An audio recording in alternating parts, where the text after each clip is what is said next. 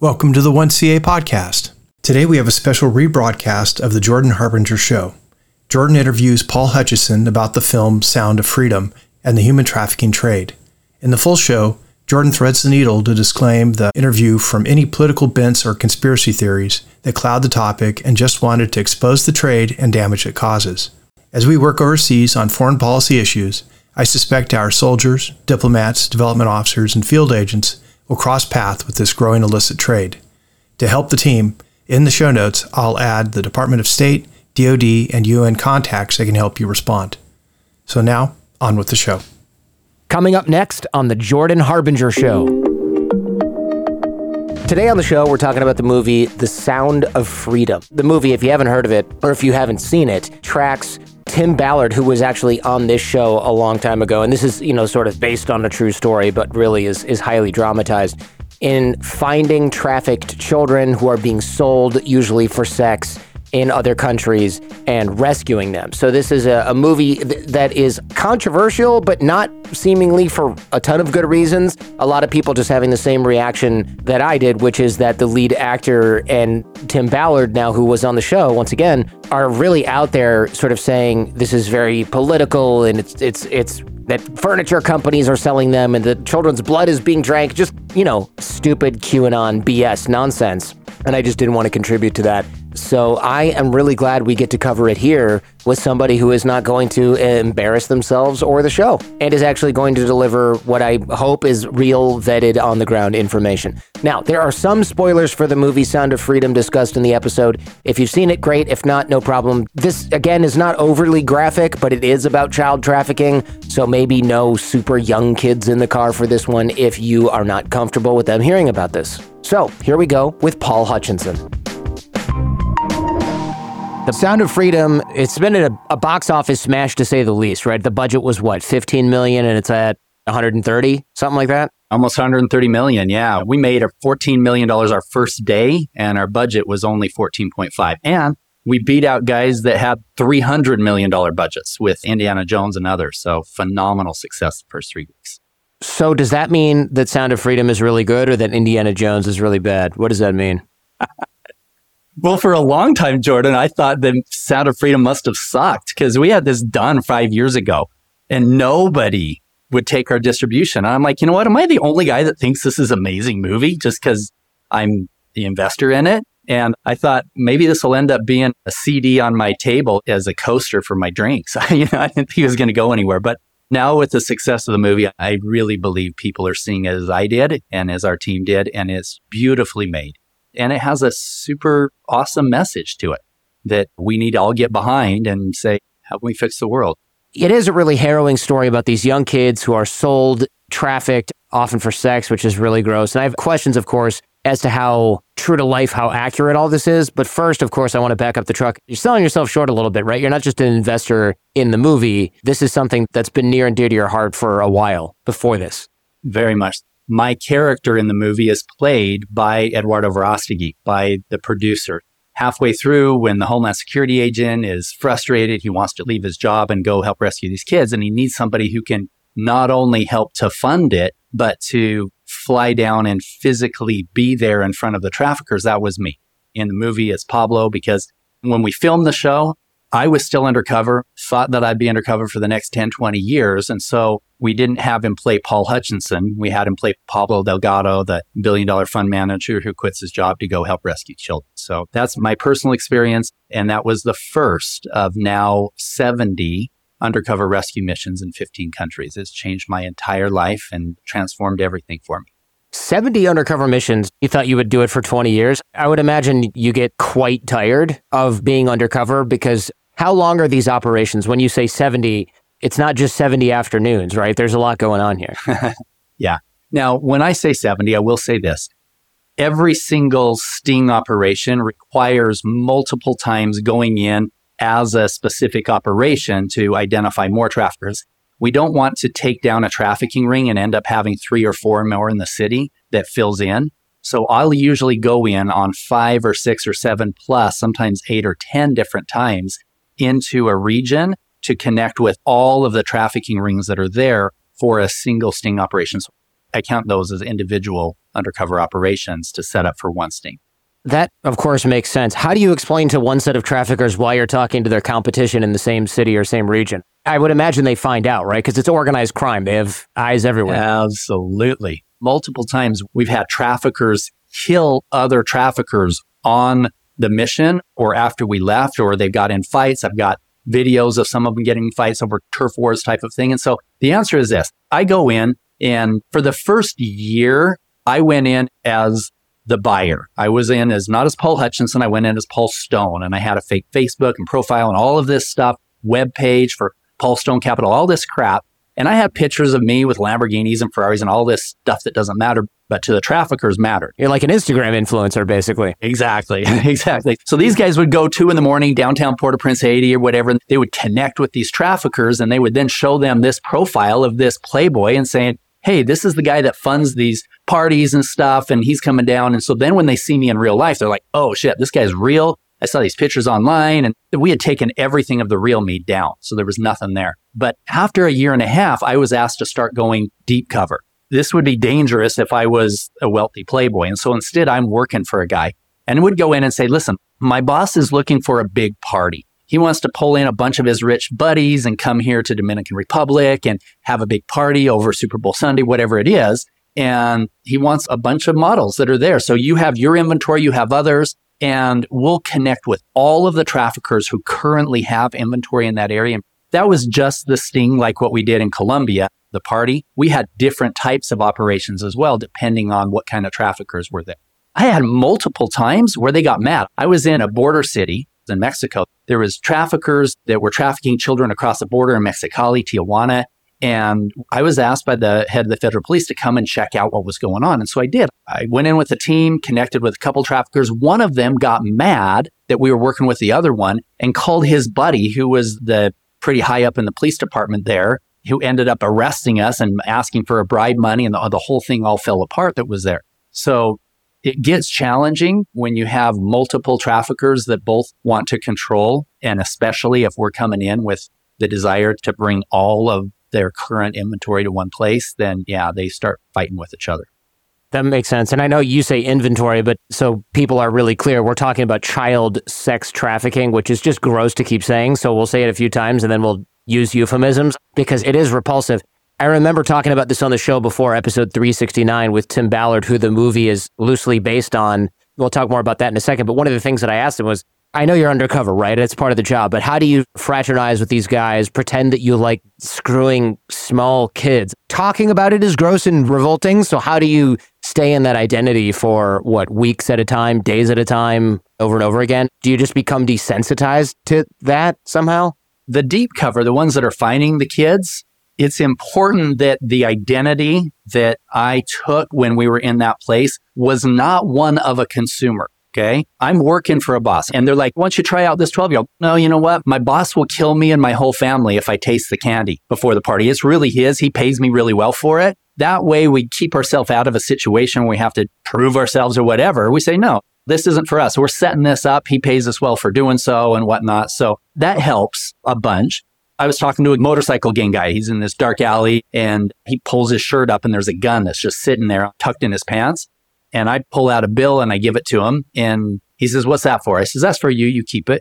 I said, I have another one for you. You can get me in touch with somebody. I have a boss coming in a couple weeks looking for a party. He likes 10-year-olds. And he said to me right there, your boss is effed up. I said, I know he is. He'll pay you well if you can get me in touch with somebody who can provide what he is looking for. And so boom, he got me in touch with a female trafficker who was running a strip club who was selling children on the side for her primary income. The strip club was more of a front. So it happens all the time. These guys are grossed out by it as well. In fact, one of our contacts in one of the undercover missions was a drug lord in the area. And he said, listen, he said, you may not agree with how I do business, but I've got children of my own. And those guys are evil and I'm going to kill them. And if I do, you got 20, 30 kids and you don't know where they are. Or I tell you everything I know. You go in there, you get those kids back to their families. You make sure he goes to jail and I'll take care of it from there. It's interesting. Even the thugs on the street, the guys selling cocaine and stuff, they're not into this either, but they know who is. And if you're able to get into a place where you're with those super dangerous people, you can connect with the ones who are selling kids. That makes sense, right? So now you're merely posing as a disgusting, amoral psychopath as opposed to an actual pedophile. It's like those drug dealers. I've spoken to undercover cops and DEA agents and stuff on the show, and sometimes they have to pose as people who consume drugs, but I think occasionally, depending on the cover, they can get away with, hey, I don't do this, I'm a recovering addict. And some of the dealers are like, hey, respect. The stuff is addictive. That's why we have businesses that are worth millions of dollars, because people can't get off the meth or the cocaine or whatever. This is one where probably everybody would understand if you don't consume the product that you're selling, because it's very specific and 99.9% of people find it completely disgusting. Yep, 100%. But it allows us to find the guys who are supplying them and then either geotag their location, which the majority of the rescues didn't take place like on the Sound of Freedom movie, right? The reason for that was to get a lot of footage, to have the stories, and to somewhat sensationalize it. There was a number of other ones that I did in those early days where the purpose was we went in, we found the kids, and we had to bring them all together for a big party thing. Why? Because there'd be undercover cameras there and they could tell the story. We agreed early on that very first Columbia mission, we meaning me and Dave and a bunch of the undercover operators, we agreed we will do the work. We will find the kids. We will bring them to a place. You guys bring the cameras. You tell the story, and that story can involve us because we don't want the world to know who we are. And so that happened for a number of years. But after that, we found it was a lot more effective and a lot safer to not have those parties like that. Instead, we did what we were doing. We got in touch with the traffickers, said same kind of a story. We've got a boss coming in town, etc. And we say, listen, my boss will kill me if I taste the candy, but I have to verify you have the candy. So if you're willing to take me to wherever they are, I'll give you $100 for each one just so that I can see them and verify that you have them. So my boss will come down. So they'll either, if they don't trust us enough, they'll bring the kids to a central place, to a restaurant or something. The undercover agents that are tailing us at the time will tag their vehicles and find out where they're taking the kids. Or in most cases, we're able to work our way up to what I call a level 3 trafficker, the ones that are physically holding the children in captivity, geotag that location. And then once we're out of country, then the federal agents of that country do their job, arrest them, and we don't have anything to do with it. There's no cameras and there's no sensationalism around it, but we're taking down pedophiles, we're taking down trafficking rings, and we're saving the kids. We say, listen, we'll do all the work and we'll pay for everything. All we ask is that the bad guys stay in jail for good. They don't get around your system. Number 2, we have full access to the children and getting them rehabilitated and back to their families. So that's the backstory. How do you ensure that governments in places like Honduras, Mexico, are actually going to follow rule of law and not just the guy who was in this had $1 million in cryptocurrency, so he's out and all of us got new cars? How do you make sure that happens? Well, sadly, you can't make sure on anything. We will work with only vetted people that are vetted by some of the U.S. intelligence agencies that some of our guys have worked with, just to make sure that we're not going to get shot while we're undercover by somebody that the local cops never even know that we're there. They have no idea that we're in country. The only people that really know is usually the head of the federal police. The president knows we're there. We have authorization to work under their laws. And we say, listen, we will do the work. We'll work under your laws and you tell us what we can and can't do and we'll present it to you. You'll look like heroes to your people. I will say, though, that there were a number of operations that unfortunately fell apart either during the operation or afterwards because of that kind of corruption. There's a documentary called Operation Toussaint. Toussaint is the name of the airport in Port-au-Prince, Haiti. Now, that was while I was still deep cover. The only time that you see me, my face is blurred and I'm laughing with the traffickers, and you would hate my guts if you didn't know who I really was. Now, I led the entire undercover operation to find those 34 children that were highlighted in that film. And that film also goes into what happened afterwards. We got to the head of the dragon, some really bad traffickers. And these traffickers ended up paying $80,000 to be let out of prison. Now, to put that in perspective, the average income in Haiti is like $500 a year. $80,000, like millions. And these poor corrupt judges got paid off. And so we're like, crap, these kids were now being re-trafficked. It was crazy. And so we flew the first lady, the attorney general, the top for the federal police. We flew them to the U.S. And here's the crazy thing about that. During the operation, there was one thing that kind of went squirrely on it. As I was getting arrested, usually my passport, we send all of our luggage to the airport beforehand. And when we get arrested, I get arrested with the traffickers. I get hauled off and they think I'm going to jail. I end up going straight to the airport, but I keep my passport on me. The agent who was searching me down didn't know I was a good guy. He ends up taking my passport, putting it up on the evidence pile with the other trafficker stuff. And I'm laying there. I'm like, this is my real passport. I can't say anything. They pick us up. Locals were throwing rocks and everything else. So fast forward, when those corrupt judges let those guys out, they had to say why. Their reason why is they're like, the real bad guy got away. And the real bad guy, it wasn't Paul Stone. It wasn't Paul Steele. It wasn't Paul Black. It was Paul Hutchinson. I didn't realize that it was already entered in before we got it back.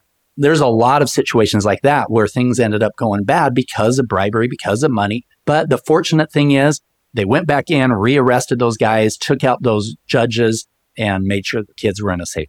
This is where? Haiti? That was in Haiti. Yep, Port-au-Prince, Haiti. I assume that you have to be careful between then and the rearrest and squaring this away. You couldn't go back to Haiti because they would be like, hey, you're on a wanted list for human trafficking. Oh, yeah. I was for a while. It was funny. In fact, after they cleared it all up, the head of the federal police guy, I don't think he was a head. His name Jim Patote. He ended up getting killed.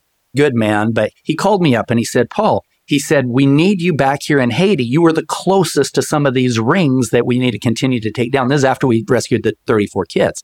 And I said, Jim, I was on Haiti's most wanted list for a little while. He said, yeah. He said, now you're Haiti's most protected. I said, that doesn't make me feel good. Yeah, no.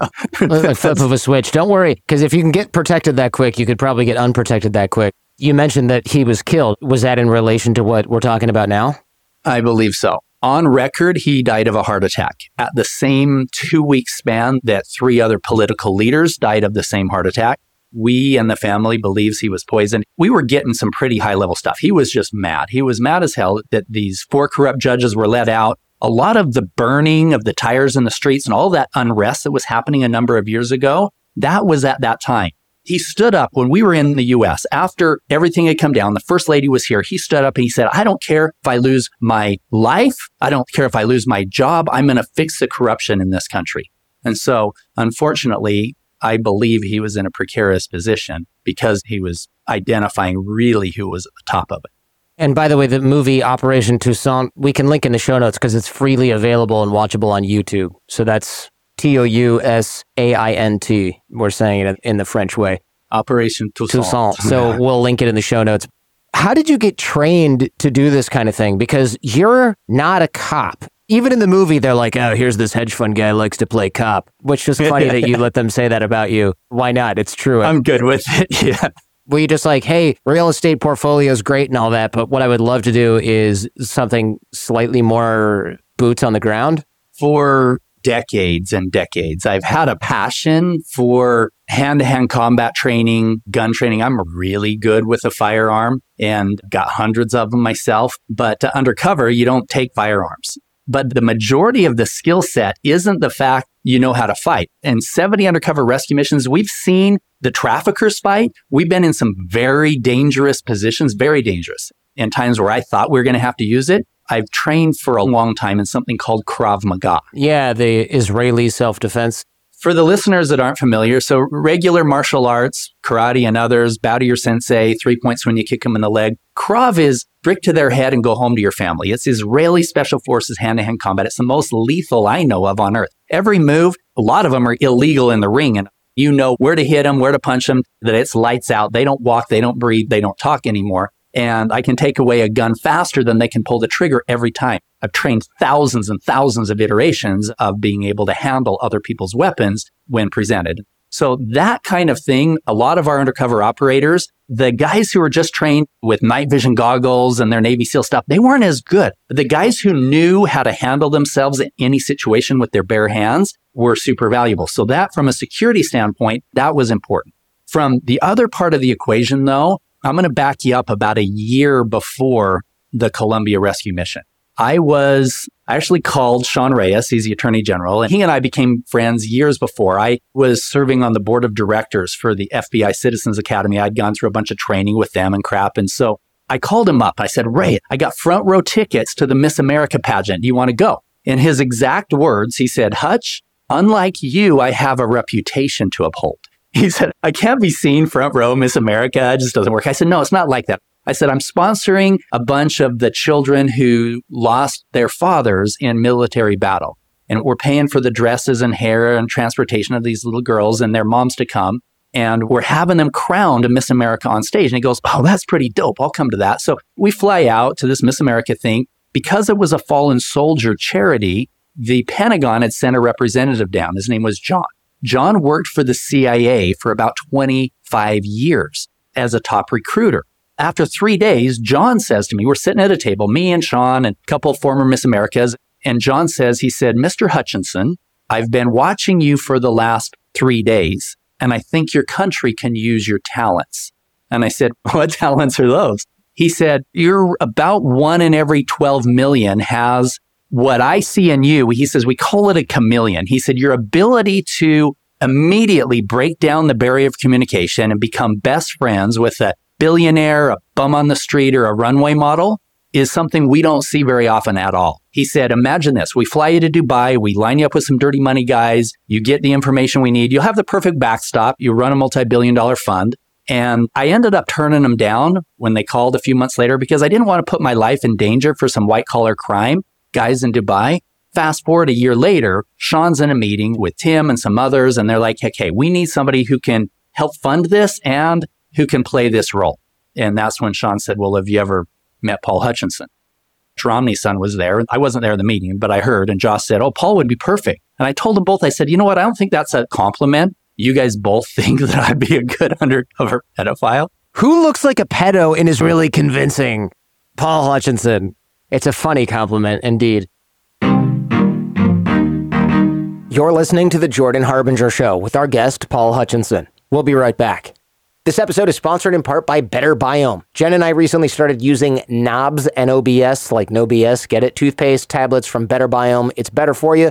Normal toothpaste, they come with preservatives because of the water content, right? It can't just dry out and be all gross. So it has parabens, which is an endocrine disruptor. We've talked about these on the show. Also, the plastic, that tube that can leach phthalates. I actually discuss a lot about this on episode 658 with Dr. Shanna Swan. Knobs was created by a dentist and chemist, crafted with 13 essential and only clean ingredients that work hard without any added nonsense. They also come packed in recyclable glass jars. By the way, most fluoride-free toothpaste, they lack a remineralizing agent, but not Knobs. It contains nanohydroxyapatite. Yep, that's right. You knew it. Unlike fluoride, it is both safer and found naturally in your own teeth and bones and is shown to halt tooth decay and almost eliminates tooth sensitivity because of how it fills the gaps in your teeth. And what you do is you simply chew a tablet, wet your toothbrush, and brush as usual. It foams. It feels minty like normal. It really doesn't take much getting used to and works great. And here's one of the reasons I like it. If you're one of those people who brushes your teeth like at restaurants after meals or you've got to go out and do something, you can just carry the dang thing in your pocket. You don't even need the jar. It's like having a little piece of candy. Pop it in your mouth. You can use your finger or a small little wispy thing to brush your teeth, and you can brush your teeth on the go with these. I highly recommend you make the switch or at least grab some for travel to Knobs. Check them out at betterbiome.com/Jordan. That's better, B-I-O-M, biome without the E.com/Jordan. Get 15% off 1 month supply of Knobs. betterbiome.com/Jordan. This episode is also sponsored by Athletic Greens. It's obviously important to consume all the right nutrients, but achieving a perfectly balanced diet, it's not easy. That is where AG1 by Athletic Greens can help. AG1 is an all-encompassing daily nutritional supplement that incorporates 75 vitamins, minerals, ingredients derived from whole foods into one handy scoop. It's a blend of greens, probiotics, digestive enzymes, and adaptogens that actively support your energy levels, gut health, immune response.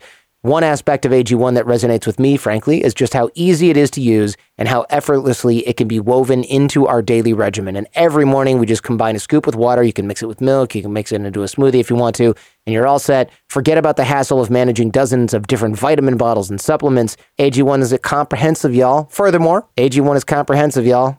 If you want to take ownership of your health, try AG1 and get a free 1-year supply of vitamin D and 5 free AG1 travel packs with your first purchase. Go to drinkag1.com/Jordan. That's drinkag1.com/Jordan. Check it out. If you're wondering how I manage to book all these great authors, thinkers, and creators every single week, it is because of my network, and I'm teaching you how to build your network for free over at jordanharbinger.com/course. This course is all about improving your relationship building skills and inspiring other people to want to develop a relationship with you. And it's easy, it's not cringy, it's very down to earth, it's not awkward, there's no cheesy tactics that are going to make you blush before you hit send and then cringe and pucker up, if you know what I mean.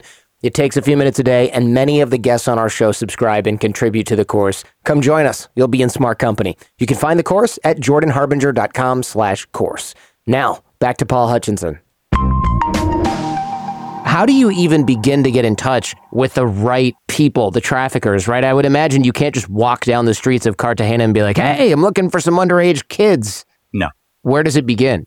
It begins, number one, coming into country, meeting with the head of the federal police and the guys that you can trust and say, okay, where is the most dangerous area of the city at the most dangerous time? Those are the guys that you want to connect with. Those are what I call level one guys. They're the guys selling you cocaine at 2 a.m. in the super dangerous areas. You've got to be able to handle yourself in those spaces. And so you're a white guy in a third world country in the most dangerous area at midnight. There's something up, right? Yeah. These guys are like, okay, this guy is effed up and you're acting like you're on something. You're not normal to be in that area. So you're acting like you're somewhat drunk or high or whatever else. And you're like, what up? What are you doing? Hey, what do you want? Some drugs? I said, no, we're out of that. But hey, I'm looking for something. Maybe you can connect me with who has what I'm looking for. And then you get to a level 2. The level 2 are usually pimps. The level 2s own women and have access to children. For example, in a recent one, this pimp, she was a madam and she had about 8 girls working for her, but she was also selling children to the Chinese. And she had access from some other places from where these children were coming from. Wait, what do you mean selling children to the Chinese? You're going to have to expand that. Yeah, I say selling, renting them out. So the Chinese in the area were flying in and she was renting out children to the Chinese. She was at what we call level 2. In every situation, every single city that we go into, we get to those really dark level 2s, usually from the guys in the super dangerous areas. Those level 2 guys, they have access to the kids, but we've got to find where they're getting them from. We've got to get to that level 3. And so the level 3 will be the one who is physically holding the children. And so in Haiti, for example, a couple drug dealer guys at a super dangerous area, the guy on the motorcycle with the gun, and he makes a phone call, gets us in. He got us to this level 2. Her name was Dee. She was running the strip club. She was renting out kids, but she had too busy of a life. She wasn't holding the kids. So we had to get from her to wherever she was getting the kids. So a level 3 physically holds them. We have to get there so we can geotag the location of wherever they're holding the kids or get them to bring them to something so that we can do the same. Because that's the whole goal. You've got to arrest the pedophiles, you've got to take down the trafficking networks, and you've got to rescue the children. You've got to pull them out of hell. But that was what we did for 10 years. Now my biggest focus is fixing the demand side. Because just doing all of that's not going to fix the problem. It's not going to fix it. Right. It's like burning a cocaine field. Okay, fine. There's plenty of other places we can get the same type of product, cocaine or children. You have to fix the demand side, which seems impossible. I was going to say it was probably easier to fix demand side for pedophiles than cocaine because demand is lower, but I don't even know if that's true. Trafficking, human trafficking, is the fastest growing criminal enterprise in the world and now the second most profitable. It surpassed the illegal arms trade. It's soon going to surpass the drug trade. And you see this on the movie. We had Jim Caviezel say this line, you can sell a bag of cocaine once, you can sell a child 5 or 10 times a day for the next 5 or 10 years. And the demand is there. That's what's sick. There was more money made last year in human trafficking than all of the airlines of the planet combined. It's billions and billions. They figure in human trafficking as a whole is about $100 billion. $150 billion per year business. $150 billion. But that includes all trafficking. This is where people who are either misinformed or disingenuous, and by the way, I'm not accusing you of this, I'm just saying it's all over the internet. They'll say, it's $150 per year business selling kids for sex. No, that's all human trafficking. So adult labor trafficking, people smuggling others across borders for economic reasons. It's not selling kids for sex. That's actually a relatively small part of it. The problem is, what if it's only $1 billion per year business? That's still way too big of a business for way too disgusting of a crime. Absolutely. When people ask me questions about, oh, tell me about adrenochrome, is that true? I said, listen, I'm not going down any roads of anything that I haven't seen myself, but what I have seen is bad enough. An 11-year-old being sold to me as a virgin by itself is bad enough. That's something that we can fix. So yeah, even if it's $1 billion a year industry, that's bad enough. But the thing that nobody's talking about, because we're all thinking, oh, this is a thing we need to send Rambos down to Colombia to fix the problem. Guess what? The problem is likely in your own home or in your neighbor's home or whatever. The problem with child sexual abuse is rampant, is everywhere. And so people ask me, what do we do about this? Hug your kids. Why? Because the highest likelihood of a child that gets trafficked is one that's a runaway, a broken family, things like that. So having that healthy relationship, and even more than that, having a relationship with your kids where you can communicate with them, where they feel comfortable coming in and saying, hey, you know what, Dad? I don't like hugging Uncle Harry. Having that relationship with them where they can be in tune with their feelings and be okay with sharing when they're uncomfortable with something. That's way more important than sending money for some Navy SEALs to go into Colombia. Yeah, I agree. I'm glad to hear you say that, because what I was shocked to learn when I started researching this more is that a large amount of trafficking, of course, happens in the United States. And a large portion of those kids are what are called throwaway kids, who are trading sex for a place to stay, food because they were kicked out of their house because they came out as gay to their parents, or they ran away because they're in an abusive situation. And most kids were actually trafficked by family or somebody that they knew, or somebody who was pretending to be someone they could trust, like a boyfriend or other sort of family member. And a lot of the kids who are trafficked in the United States, they actually go to school, which I found really surprising, because what you think is it's a kid from Central America who's been illegally smuggled in. Not really. There was a woman who gave a TED Talk on trafficking. She went to my high school, which was in like an affluent area of Michigan. She had good parents, but some boyfriend she had got her drunk, took dirty pictures of her when she was in high school, and was like, I'm going to get your dad fired from his job if you don't do what I say. So she snuck out every night and was turning tricks and giving this guy the money, basically. That's what most trafficking looks like. And this is while she was in high school. So most trafficking looks like that. I guess that's where some of the criticism comes in for Sound of Freedom, which I would love to discuss with you. I know we talked about it pre-show, which is a lot of experts, they're challenging Sound of Freedom. They're saying, hey, this paints an inaccurate, sensationalized picture of child trafficking. It's not kids stolen from a modeling shoot from Honduras and smuggled to Colombia or some other place. It's the stuff happening at home or near home. What do you think about that? Absolutely. Now, I will say this. The things that we showed on the movie happened. Now, Tim didn't kill that guy. In fact, that's a whole other story. It's a whole other country, a whole other child, and a whole other team that went in there for them. However, those things do happen, but they're not the norm. Everybody that was there were really bad guys. The stories of the children really happened on different rescue missions that we did of how those children were taken and brought in. But the majority of children that are being trafficked today, the majority of them actually sleep in their own bed at night. That's something that people are like, what? They're sleeping? No. Yeah, they do. They sleep in their own bed at night. They're being trafficked by their mom. They're being groomed by their uncle. Their babysitter is telling them, hey, you're going to lose your virginity anyway. If you lose it through these guys, you can make some money. That's what's really going on. And that's what we have to be aware of. And yes, I'm happy that the Sound of Freedom is doing so well, primarily because I'm part of it and an executive producer and investor, but more importantly, so that it can at least start the conversations. So that people can say, okay, now I'm motivated. What do? The worst thing that you can do is go try to be a Rambo in Latin America and go find kids. That's the absolute worst thing you can do. Second worst thing you can do is decide you're going to just randomly fund whatever organization says that they're being Rambos and going and rescuing kids. Because half of them, that money is going to pay for somebody's ego and somebody's logo and not necessarily directly to where the problem is.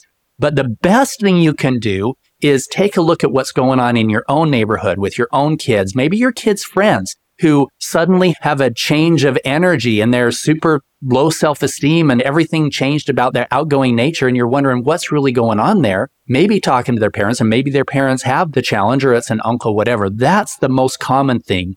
And that's what we need to be aware of as parents. I think there's something to that. Also, I looked at some of these organizations. A lot of them are not nonprofits, which is already sketchy. And some of the ones that are nonprofits, you can look on Charity Navigator and find what the executive compensation is. And it's a little gross. A lot of times people will say, like my parents the other day were like, oh, I can't believe the CEO of the Red Cross makes $698,000. And I had to explain that that person could work at a Fortune 500 company and you'd be adding a zero or maybe more than 10 to that figure for their compensation, because the International Red Cross is a massive organization. There's a lot of moving parts. That person has a lot of specialized knowledge. They're probably coming off a 20 or 30 year career running companies, and they took a massive pay cut, like 90+%, to run something like the International Red Cross. But a lot of these organizations that do this, that rescue kids, are really small. And then the compensation is still $600,000. And you go, wait a minute, this is like a large double-digit percentage of the operating budget goes to the salary of one or two people. That, to me, is very grifty. So you have to be very careful where you put your money if you're donating to these causes. 100%. In fact, for the last 5 years, my foundation, the Child Liberation Foundation, didn't have overhead. Now, granted, I wasn't bringing in outside money either. It was a 501c3 that I would put my own money and whenever I wanted to donate, and then it would go there and it would donate money from it as a fund-to-fund type of a thing to other foundations that were vetted, and specifically to operations. I hate writing checks for just putting it into their foundation because I don't know where it goes. I don't have the see-through. And so instead, I have them present to me, okay, this is what the plan is. We're going to build this healing retreat or this safe house for the kids, or we're going to do this operation. This is our intel on it, and it's going to take this many guys to go in and take down this pedophile ring or whatever it is. Those things, I'll say, okay, I'll fund that. I'll give you $20,000 for that. I'll give you $50,000 for that, because I know that it's going directly to the cause. It's not going to pad somebody's pocket. Yeah, I think that's important. But not everybody has the ability to do that, right? They just Google child rescue, or they see somebody on a podcast like this and they're like, oh, let me donate to this guy. And I also got duped by this kind of thing in the past, where I'll have somebody on and they'll say, oh, we're doing all this stuff. And then you find out they're making $600,000 a year. Their wife and kids are also on the board of the organization getting paid, and they travel by private jet. And you're like, wait a minute, I thought you're supposed to be kicking down doors. And then you realize this is part of the criticism of the movie, right? Is they say, hey, this is a sensationalized version of this problem. It covers less than 1% of the issue. And I don't necessarily agree with that criticism. Yes, it's probably a small part of it, but it's hard to do a movie where the trafficking is really boring and milquetoast and mundane, yet really damaging, because nobody wants to go and see that. So I understand. I get it. Well, and understand this, the movie was actually toned down from some of the things that really happened. When you're going in and you're meeting with people who are selling children, these are not nice people. Now, yeah, they did a good job with the jungle scene, but these guys, there's been multiple cases where we have met with some super bad people. There was guys that had eyes on us, that had guns on us, and one wrong move. I had one situation. I'm telling you what, Jordan, this was the closest I came to dying. I was with this trafficker. He was super high-level trafficker. And everybody is referring us to one guy who then worked for him. He says, this is my boss's boss. This guy was smart. And he says to me, after we told him what we were looking for, and he already had a bunch of these kids, he said, give me your business card. And so I handed him my business card, and him looking at my business card, he said, tell me your phone number. Now, if I didn't have my undercover phone number memorized like my own, I would have been shot for sure right there.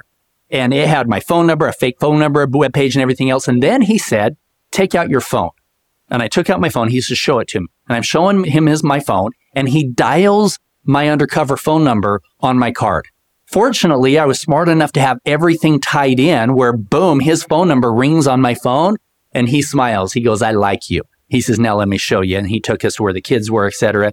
The federal agents in that country, when I typed up the report that night, the next morning I had missed 9 phone calls. They're like, get out. I'm like, what? We've been trying to get with this guy for 3 years, and you got his phone number within 24 hours in the country.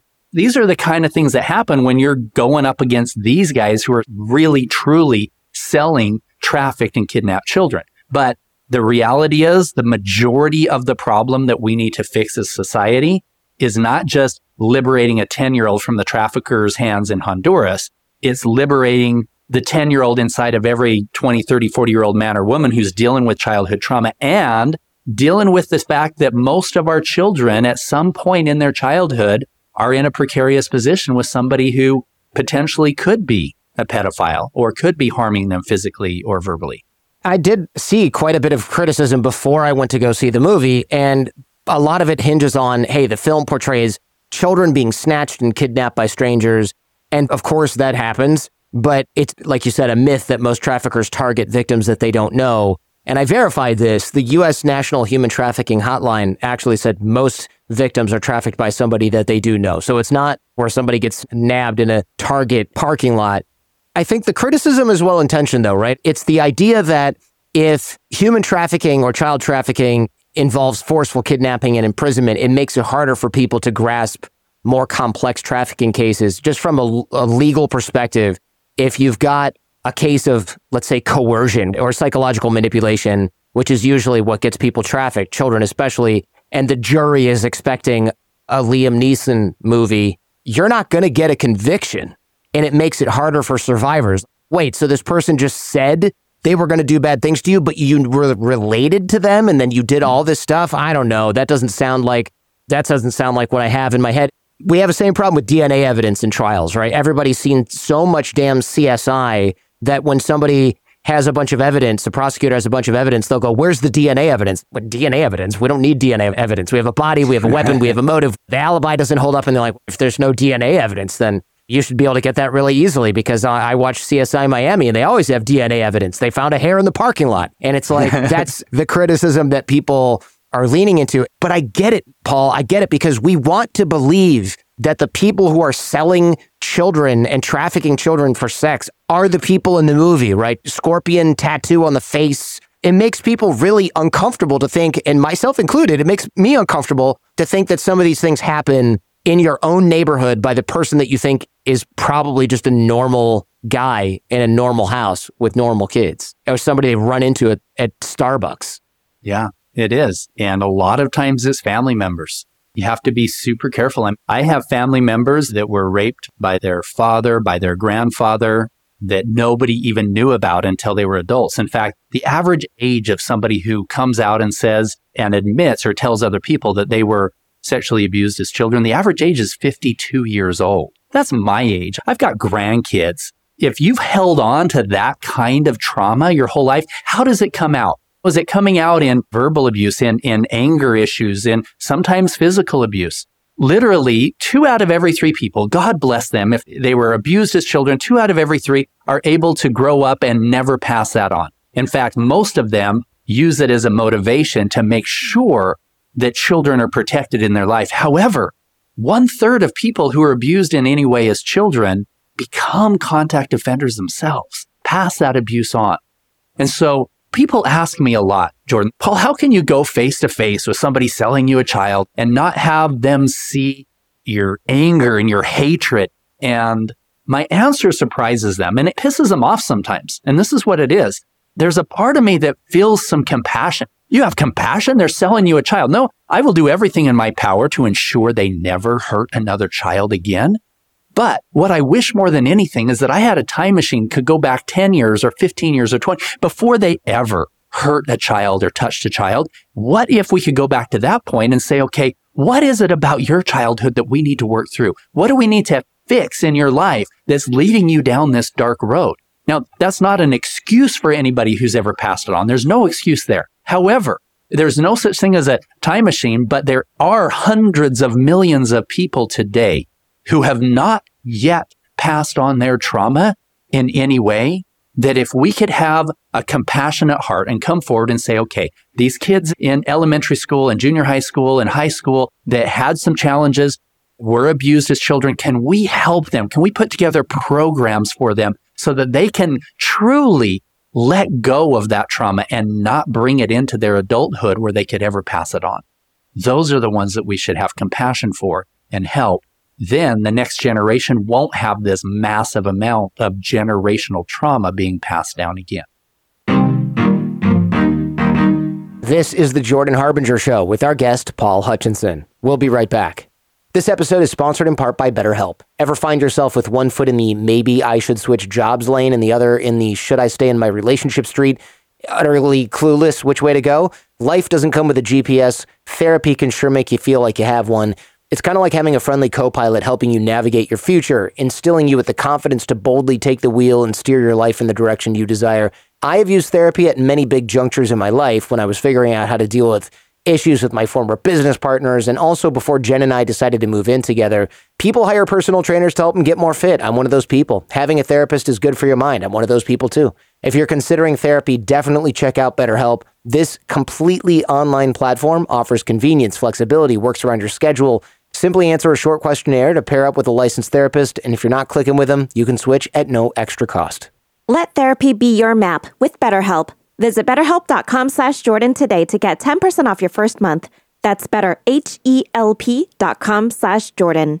This episode is sponsored in part by Airbnb. Pre-kids, we'd fly almost every week for podcast interviews and conferences. We'd stay in Airbnbs most of the time because we loved the locations and personalized stay.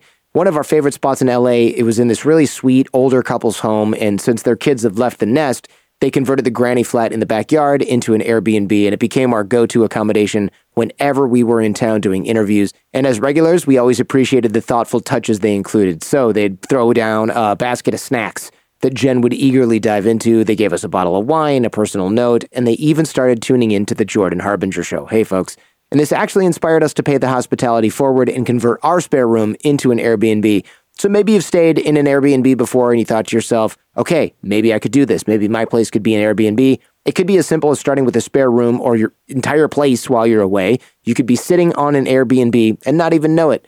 Perhaps you got a fantastic vacation plan for the balmy days of summer. As you're out there soaking up the sun and making memories, your house doesn't need to sit idle. Turn it into an Airbnb. Let it be a vacation home for somebody else. And picture this, your little one's not so little anymore. They're headed off to college this fall. The echo in their now empty room might be a bit much to bear. So why not Airbnb it? While they're away, make some extra cash, and who knows, you might just meet some fascinating people along the way. So whether you could use a little extra money to cover some bills or for something a little more fun, your home might be worth more than you think. Find out how much at airbnb.com/host.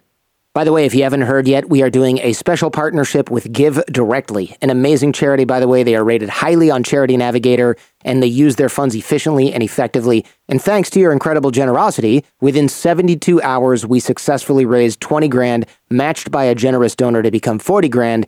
Now we have until September 15th, so we decided to increase the goal and lift another village, this time in Kapkun, Kenya, out of extreme poverty by delivering cash donations with no strings attached. If you haven't heard episode 867 with Rory Stewart, go back and check it out. He explains why this type of charity works, why we should help these people in Kenya, even when people in the U.S. are also struggling. Kapkun residents are suffering through a years-long drought that has left a lot of families food insecure and without any ability to generate income from farming or anything else for that matter. There are electricity poles available in the village, but residents can't afford the wiring necessary to connect it to their houses, which is ridiculous. Like Namani, there is limited water access, and they can't afford to install a water access point, so residents are trekking to distant rivers to fetch unhealthy, unsanitary water. According to the village chief, women in the village are hoping to use their transfers to form cooperative businesses and start savings groups, so this is not getting spent on booze and cigarettes. Go to givedirectly.com/Jordan to donate. Donations are 100% tax deductible in the U.S. For those listeners not in the U.S., here's your chance to support the show. Givedirectly.com/Jordan. If you like this episode of the show, I invite you to do what other smart and considerate listeners do, which is take a moment and support our amazing sponsors. All of the deals, discount codes, and ways to support the show are at jordanharbinger.com/deals. And you can always search for any sponsor, well, at least most sponsors, using the AI chatbot on the website at jordanharbinger.com/AI. Thank you for supporting those who support the show. Now for the rest of my conversation with Paul Hutchinson.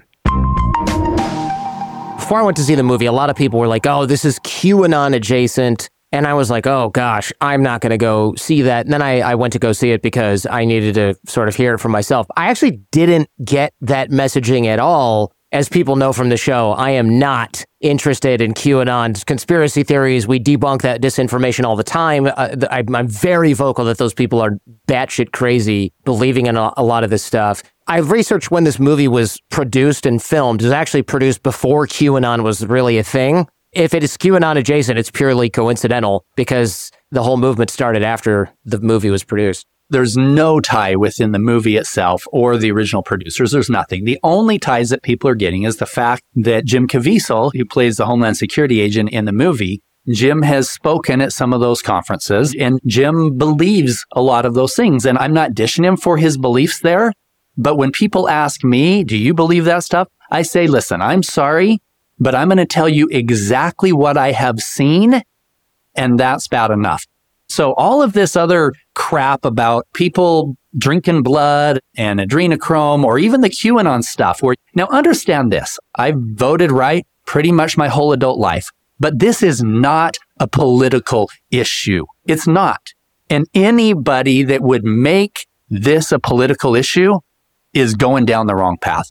It shouldn't divide us. This subject should unite us. All of us can come together and say, okay, this motivated me. It woke me up about, hey, there's probably problems out there. Let me get some more information about really what's going on and how can we come together in a spirit of unity to truly help to liberate humanity as a whole from whatever this dark plague is that's affecting our children. That's not political. So yeah, the only reason why people are tying it is because some of the people involved in the movie have spoken at some of those conferences or are involved with that. Yeah, that's a very diplomatic way of putting it. And good job, because this is definitely where the audience was going to decide if you're insane or not. But it's also a tough one because on the one hand, and I'm totally not accusing you of this, it helps sales when tons of conspiracy theorists buy tickets for your movie. So do I want to discourage that? But on the other hand, it does damage the cause that you're passionate about when people say there's trafficking, but then they follow it up with an insane theory about how Hillary Clinton is drinking kids' blood in the basement of a pizza parlor in order to stay young or whatever. And people will throw the baby out with the bathwater. I was almost one of these people. They'll say, well, crazy Uncle Frank is the one who told me about the trafficking problem. But then she thinks there's microchips in every vaccine and that chemtrails are changing our DNA. So we can write off anything that crazy Uncle Frank says. It's a logical fallacy to do this, but that's how people operate. It's the genetic fallacy. But at the same time, if somebody says crazy shit all the time and they get one thing, you don't go, oh, let me investigate that. You just go, I don't even want to hear it anymore, Frank. Have a good day. And that's the worst thing that can happen with this division is for people to, as you say, throw out the baby with the bathwater. We can't allow the crap that's out there that's trying to divide us on this principle. The kids are something that we can all come together. I tell people, I don't care if you're white or black or rich or poor or fat or skinny, or it doesn't matter. We are all one people. We are all one. In fact, the very thing that is at the root of trafficking and of sexual exploitation of children, the thing at the root, it starts with when we look at each other as anything other than that divine light of God that is in each one of us. I see everybody as an equal. It doesn't matter if they're a woman, if they're a different color than me, if they're a different country. It doesn't matter. And this is why pornography is challenging for people, is because when you take a woman from a divine feminine to an object and you start objectifying that and you dehumanize that intimacy and that connection, that's what takes people down this road of now dehumanizing more. And so when we're looking at each other and seeing each other as anything other than the divine light that's in us, then we start going down that road. And this division is not going to help this problem. It's going to exacerbate. You said exacerbate, but I feel like we should leave that in because that is a funny flub in the context of this episode. Funny, yeah, that's right. How much does it cost to do these rescue operations? Changing the subject because I'm going to start giggling. In fact, I'll answer that with this question. This is a beautiful story. I just got married 2 months ago and I met my wife about 5 years ago. We were in Haiti. I had done the undercover work for the 34 kids that were there. Did you meet your wife in Haiti? We met in Haiti, yeah. Wow, you don't hear that every day. Well, and here's the thing. Meeting a beautiful Colombian actress is cool, but when she's donating her time at an orphanage in Haiti, that's badass. And I've been to Haiti a lot, and girls like that aren't there. The girls have beautiful hearts there, but you don't find it actress level just gorgeous. But she had a heart, like a huge heart. And it was like, wow, okay. An example of that in terms of how much it costs for the kids is a few months later, we were going to a gala. It was one where I needed my tuxedo. She didn't have a gala dress. So I took her shopping and we found this beautiful dress. It wasn't huge expense. It was about $2,000. And she looks at the tag and she said, Paul, what's the average cost of rescuing one of these trafficked children? I said, it costs us average about $2,000 a child is what it costs. She said, I'm not wearing a child. She said, you can buy me a $200 dress instead, and we can donate the rest of the money to the foundation. I'm like, oh, that's my girl right there, because my past relationships were all about Louis Vuitton shoes and all this crap. And she's like, no, I'm not wearing a child. That's the average cost. In fact, one of my undercover operators, one of the best ones, he came into my office years ago and he said, Paul, he said, I want to fund a mission. What does it cost? I said, the average cost is about $25,000 per mission. And we're averages 10 to 15 kids that we're able to get on a mission. He writes a check right there. He said, here's $25,000. I want to fund the mission. And he hands it to me. And he said, now I want to go with you on the mission. I gave him the check back. I said, bro, you can't buy your way on a mission. This is real. I said, I've been training for decades. This is super dangerous. You can't just show up. Hey, here I am. And he said, listen, you tell me what I have to do. I don't care if it takes me 10 years to get to the point where I'm ready. And so I gave him the phone number of my Krav Maga trainer. And this guy, my trainer, he's one of the best. He's like one of only 10 that's qualified to go back to Israel and train the trainers every year. And so his name is Joseph. And Joseph calls me like 5-6 months later. He said, Andy has been in every single day. He's been training 2 to 3 hours a day. He hits like a freight train. He said he's probably safer undercover than most of your Navy SEALs. So that's the 2 stories to answer the question of what it costs to rescue a child. But that's just in our undercover stuff in third world countries. It's about $2,000.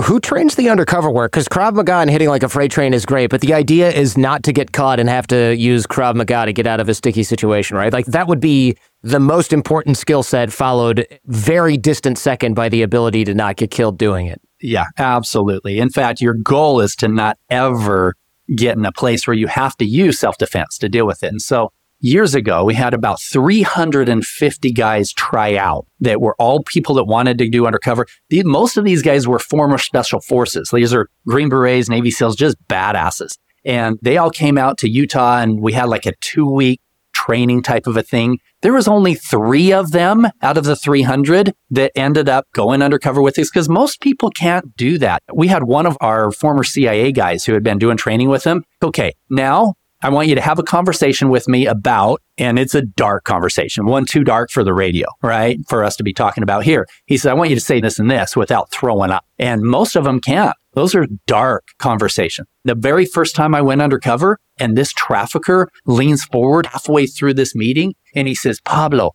I have a gift for you. I said, really? What's your gift? And he hands me his phone and there's a picture of an 11-year-old girl on the phone. Now in the movie, that was depicted as Tim giving me the photo of the little girl, and that convinced me. In reality, I was already there. I was already in that first meeting with the traffickers, but that galvanized my commitment. When he shows me this phone, and there's an 11-year-old girl, and he says she's still a virgin, we call her Princess, and he starts going down this road of things I could do to this little girl. And I was like, and the Navy SEAL that was behind me, he had to excuse himself. He's like, I'm going to go check out the perimeter, make sure that we're good. He said later, he said, I almost unholstered my weapon and shot him right there. That girl looked like my daughter at home, but I knew if I did, we'd never get to the rest of the kids. Yeah, you need acting chops and you need to be able to think on your feet. We've done many an episode with an undercover agent here, and by the time your weapon is out, the cover's blown and you're probably seconds from dying, depending on how far your team is away from you / wherever you are. And that makes a lot of sense. So the movie's just massive. I know you're down in Honduras right now in Central America trying to spread the word about the movie itself. How's that going? Yeah, it's going well. Everybody here has already heard of it. The movie's been out 3 weeks. Every TV station has already heard about it. All the people, the restaurants, this guy that's hosting me, he's running for president down here. He introduced, everybody's already heard of the movie down here and they're so excited to see it. So excited. So what's next for me? First of all, continuing to tour around and doing these screenings with the film. That's priority number 1, is to make sure that the momentum that we saw in the US continues everywhere so that we can start having the conversations that couldn't be had before. I was with a gal last night and she said, the thing that I like best about what you're doing here is the fact that this is opening up the ability for us to have conversations. Nobody wanted to talk about trafficking before in any way. Now, she was one that understands really what's going on in terms of the grooming in the house and the 90+% of people who are trafficked are by a familiar member, etc. So she understands that. She said, but I could never talk about it because it was too dark for polite conversation. Now this movie is making it so that the conversation is somewhat palatable. So by continuing with this process, going around the world with this, now realize this, I had 0 social media for 10 years, 0. I couldn't, I was doing all the undercover work. And so I shut down Facebook, Instagram, all of this stuff. And it was about 6 months ago where I decided I had just finished some rescue missions in Ecuador. And I looked at the numbers and I realized there was more children being sold today than there was 10 years ago. So if my goal was to eradicate child trafficking, if that's the commitment that I made when I'm sitting in front of that little girl that was crying in Colombia, if that's the commitment that I made, I wasn't doing a very good job, because there's still children and it's growing faster than what we're doing. And so I thought about it and I thought, you know what? First of all, I'm now in a relationship that I really enjoy and I don't want to get shot. And number two, everybody was pressuring me. They're saying, Paul, you need to go out there and be the voice. And I said, listen, I don't want to be. I would be super happy with a cabin on a river with a garden and a gun, not having to deal with people. I don't want to do that. But can it just be about the message and not the messenger? Can I not be the messenger? Because that puts my family in danger with me going public. And everybody, including my family, is like, no, Paul, you have been there. You've been in the pit of hell. You have seen the depravity of what happens when people continue down this dark road. And you've got the credibility with the business world, with the fund that you've built, and the credibility in the philanthropic world here. You need to be the voice. And I told him, I'm not interested in people coming to paulhutchinsonofficial.com. I'm not. That's not me. Okay, we're going to focus on liberating humanity. So that's the answer to your question. Where to from here is liberating humanity, whatever that looks like. I'm pulling together anybody who has programs they've already created to help people overcome childhood trauma, to help them overcome sexual addictions, pornography addictions, etc. If I can pull together all of these tools in place and put them on a platform of liberating humanity, then I can give people the ability to break free from this low vibration that is creating all of these challenges right now. So that's what my goal is. I'm going to start speaking. I haven't really spoke a lot, but I'm going to start speaking on podcasts. I actually had my personal podcast just open today, very first day. We'll see how it works. I'm just here, just saying, God, lead me, whatever I need to do. It's an admirable mission. I really appreciate you coming on all the way from Honduras. I'm glad we were able to clinch this one right in the middle of the PR fury over Sound of Freedom, and I really appreciate your time. Thank you, Jordan. Thanks for listening. If you get a chance, please like and subscribe and rate the show on your favorite podcast platform. Also, if you're interested in coming on the show or hosting an episode, email us at capodcasting@gmail.com. And thank you again to LC38 Brand for offering 10% off to our listeners. We've been nominated for the People's Choice Awards, and this is a little extra treat for those who made it happen. Again, the code is 1CA10 and the site is lc38brand.com. And now, most importantly, thank you all for what you're doing. This is Jack, your host. Stay tuned for more great episodes. 1CA Podcast.